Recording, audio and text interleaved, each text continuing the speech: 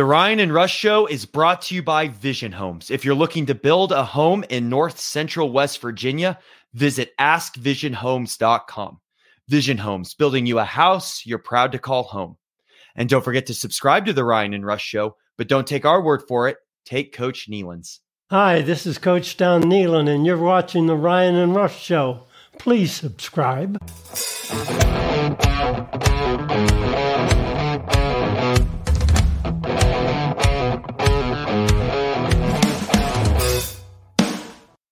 And we welcome you into another edition of the Ryan and Rush Show, your source for West Virginia sports. All right, Ryan, it's Thursday, our typical keys to victory game. But hey, this is a little bit of a different scenario than we've seen all year with the West Virginia Mountaineers. Of course, getting off to a great 4-1 start, and that one loss being the Penn State Nittany Lions, who are a top 10 team in this country. So an understandable loss, of course.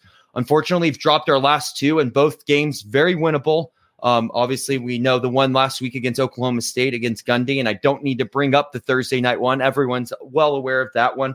But we're in a unique situation, Ryan. We're headed to the Bounce House for, I'm pretty sure that I'm assuming it's the first time in program history, at least the first time since, obviously UCF joining the Big 12. UCF comes in as 7-point favorites to this game.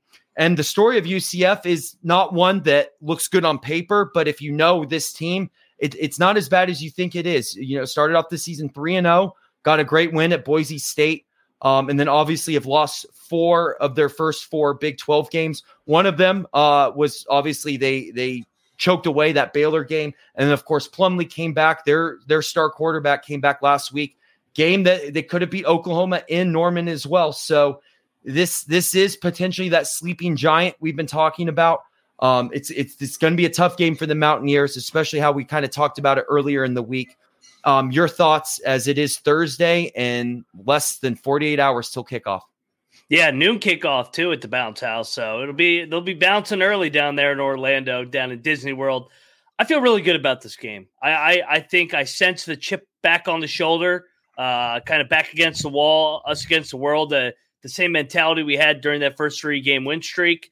Or 4-game win streak. Sorry, I forgot about the Duquesne game. I think we're going to play well. I really do. I like the matchup. The more and more I dig into it, I'm tired of talking about Oklahoma State. I'm tired of talking about Houston. The more that's the problem when you do a show on the Mountaineers is you talk about the recap so much, and it's like, man, Saturday can't get here soon enough. So finally, we're here, and yeah, just ready to dive into this matchup and talk about how the Mountaineers can beat these UCF Knights, because you mentioned it. They're not your typical 0-3 team or 0-4 team in Big 12 play. Usually 0-4 teams aren't laying a touchdown, and they're favored by a touchdown. So that's where this team is unique because of the injuries that they had. Obviously, they got right off the bye last week from an injury standpoint and should have won the game in Norman. It'll be interesting to see how they build off of that, because sometimes you can build off of a quote-unquote moral victory, or it can be a little bit of a letdown. It can go either way. So both programs need a win desperately. It's going to be a good one at the Bounce House on Saturday afternoon. So I agree with all your points there. Here's what scares me, and here's actually something you've brought up earlier this week when we were kind of looking at this game ahead, is when West Virginia has lost 2 games and then they go away for that third one, it hasn't been good. And this team is a better team than it is last year. While we still are kind of getting frustrated with this team and have concerns about is Neil Brown kind of falling back into the Neil Brown of the first 4 years rather than what we saw the first 5 games this season. And those are, of course, very legitimate questions. But here's one way to answer that is what's going to happen this Saturday. So let me take you all to last year real quick. Is October 22nd, we were at Texas Tech, lost that game 48-10. Then we played TCU, a game. Well, I don't mean to bring that game up, Ryan, for other reasons, but a game that we could have beaten TCU in, ended up losing 41-31. And then following that week, and this is my concern with this game, is we went to Iowa State, and I don't mean to bring up this game from last year because that game was a disaster. Obviously, losing there 31-14. No one showed up to play, just a terrible game. And that is my biggest concern. I know you brought up another example earlier this week where it was the same thing. You lost 2, and then you go out on the road and lay down. And I think if there is a last stand for Neil Brown, if there's any chance he wants to come back here again next year and not lose his starting job, this is where you have to start turning into those, okay, maybe we should have lost those games. Okay, maybe they're away games. Hey, we're ending the losing streak here and win this, because we're starting to get into his last chance territory, if not already there. And this is looking like one of those last chances. Yeah, and side note too, on that 3-game losing streak, Iowa State went 1-8 in Big 12 play last year. That was their one win. So they were winless, kind of like UCF.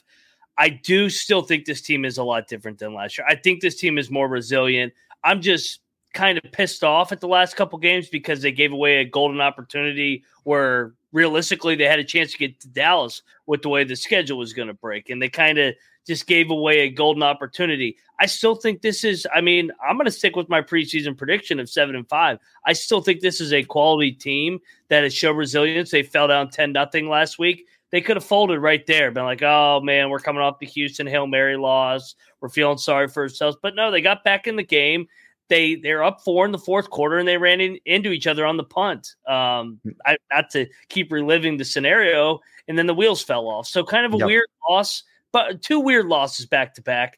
I think I'm going to bank on this veteran offensive line that will be fully healthy for the first time in a while to really lead the way here and bounce back.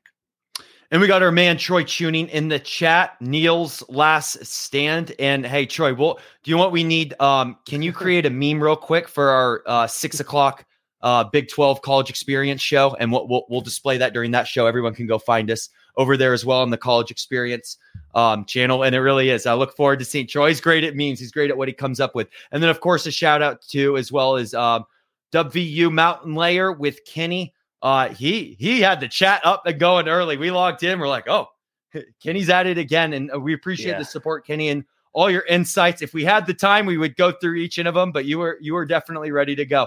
But no, we of course appreciate those insights, Kenny. And Troy, thank you for, we'll have a meme ready for you at the 6 o'clock hour. But Ryan, basically kind of get back to serious and what you were saying is you're right. Is this team is different than last year's team, especially looking at those last 2 losses. I mean, your prediction is 7-5. I think also you kind of implied it is 7-5 or better is still absolutely on the table. And maybe it's just tough because we felt like, hey, maybe this is this year's TCU team. This is that team going to Dallas, and you lose 2 fluky ones like that. It hurts. But like we said, we're getting into that territory. I wasn't big on this game going into the season. I know I wasn't alone in that, with concerns of going to the bounce house at UCF. But like we said, this can be that game where, hey, you start to make up for Houston. You start to make up for Oklahoma State, because you win this game at UCF, pretty confident about the game at BYU next week. And, from that, we'll see what happens from there in Norman and figure that out, what's going on, the situation closer then. But I also don't hate us going to Norman either. I don't think this is Oklahoma's good. Their record shows it, but they have holes. They have flaws that we've talked about. And we saw what Garrett Green did there in his first start. So who knows the situation there? UCF could have won last week there. So if we beat UCF, I mean, all things are possible, right? And then from there, it's Cincinnati and Baylor. So if you look at this, we'll say potentially best case scenario, right? You're 4-3 right now. You win this one at UCF. You beat BYU. Maybe you lose to Oklahoma, but at least keep it a game. Come home, beat Cincinnati, and then go beat Baylor and Waco. Very, down Baylor program this year. That still puts you 8-4. And that's what a lot of people asked for this offseason. But obviously to get there is we need this one. We need this one. This is a must, for both teams. Of course, UCF's looking for their first win and still trying to get to a bowl, which they very well can. But this is an absolute must win for the Mountaineers. And this will dictate if, hey, maybe Dallas isn't an option, but still a lot of Mountaineers would have taken 8-4 this year. And this is that game, because I don't think if you win this one, you're maybe looking at best case scenario 6-6. Yeah, no, I mean, this is kind of your back's against the wall. The wheels could potentially fall off if you don't right the ship. You can't. It's hard to bounce back from 3 losses in a row. And I know it's still a very, very long shot at Dallas, but there still is a scenario where all these Big 12 teams lose 2 games, and then you just work the tiebreakers out. But obviously, you got to get one to get on a win streak. So the schedule's soft down the stretch. I know Oklahoma still has that 0 on the right side of the column, but they can be had, and I think we may see that this weekend. So they got to go on the road a bunch down the stretch, and I mean, you never know. You never know, but it starts on Saturday. You got to get the first one, get the monkey off the back.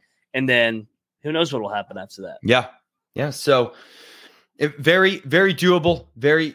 I don't want to say a very winnable game, but a game that I think every game this season, Ryan, it's been that constant theme of just don't shoot yourself in the foot. Don't run over to the Mountaineer mascot, grab that musket and point it right at your foot.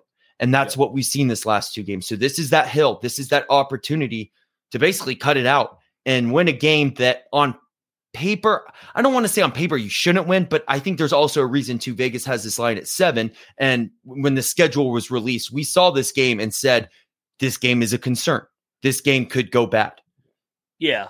I think it's a game they should win. UCF's a newcomer. I think you should beat all the newcomers. You're the established program in the Big 12. I agree. You should beat the newcomers. So I know the line's at. I laughed at the line at TCU when it was 14. I basically laughed at it on Sunday when I saw it open at 7. I said, wow, here we go again. Disrespectful. This is great. Because that's what kind of got this team going early in the year. Sure. 14. I mean, 14-point underdog at TCU, 7-point underdog against Texas Tech at home. I mean, come on. And now you're a 7-point underdog to UCF on the road. I mean, they're giving you all the bulletin board material you need. It's time to shut up and put the pads on and play, man. Yeah. Yeah. Well, it's there. We don't have to worry about making up scenarios or keep pretending like you're the underdog. We're back to where the football team wants to be. And I agree with you there. And I think that's something that really works out for West Virginia. All right, Ryan, we get to that point in the episode where we go over our keys to victory.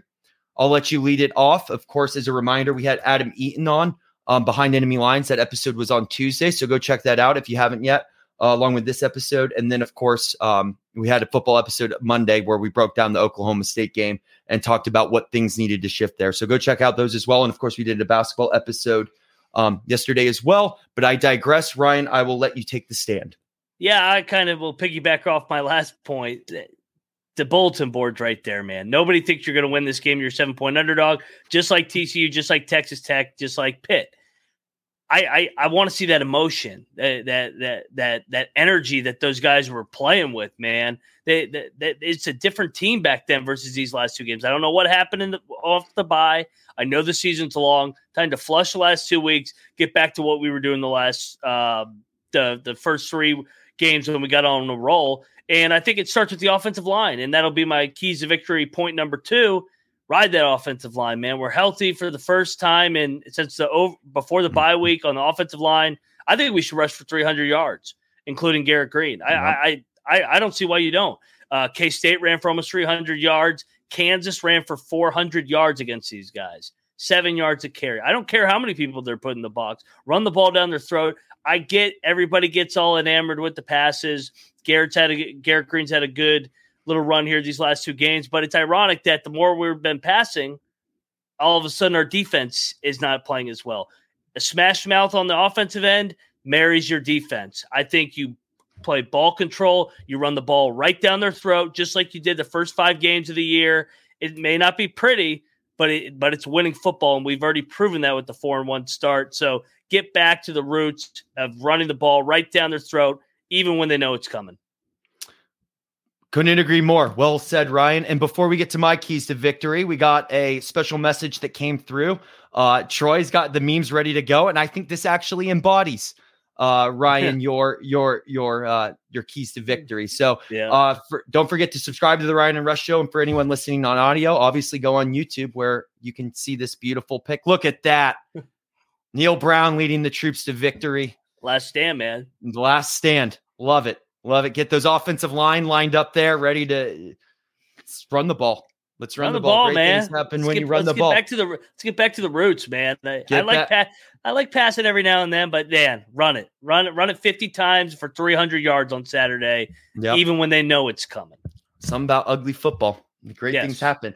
And that leads me right to my first point is wear them down. And do you know what's funny? This isn't even my key to victory. This is the Adam Eaton's key to victory for West Virginia when we brought him on the podcast and said, where's your concern? How does West Virginia win this game? And he said, you guys have more to us. You guys are better on the line of scrimmage.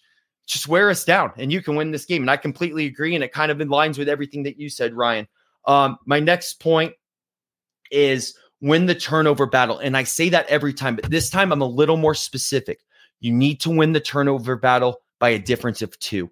Go out there and win 2-0. No more shooting ourselves in the foot. No more turnovers ourselves. Get a nice early interception, maybe a nice Beanie Bishop. Burks gets in there, picks off a ball that Plumlee just sails or something, and then go get a fumble or something to start the second half, which leads me to my third point is the bounce house is the bounce house, right? Troy's talked about this environment. He's seen it before. It gets rowdy down there. There's they have fun in Orlando. They have fun in the state of Florida and they have fun in Orlando. So you can take that however you want to take that, but take the crowd out of it early. A nice 3-and-out to start the game, followed by a touchdown or getting that interception or just cause mayhem to begin. Just get out to a nice early lead. Don't get conservative from there. Keep on the gas pedal, but just get this crowd out of it and don't give them a reason to get them back into that. And I think you do that, control the ball game like we've seen.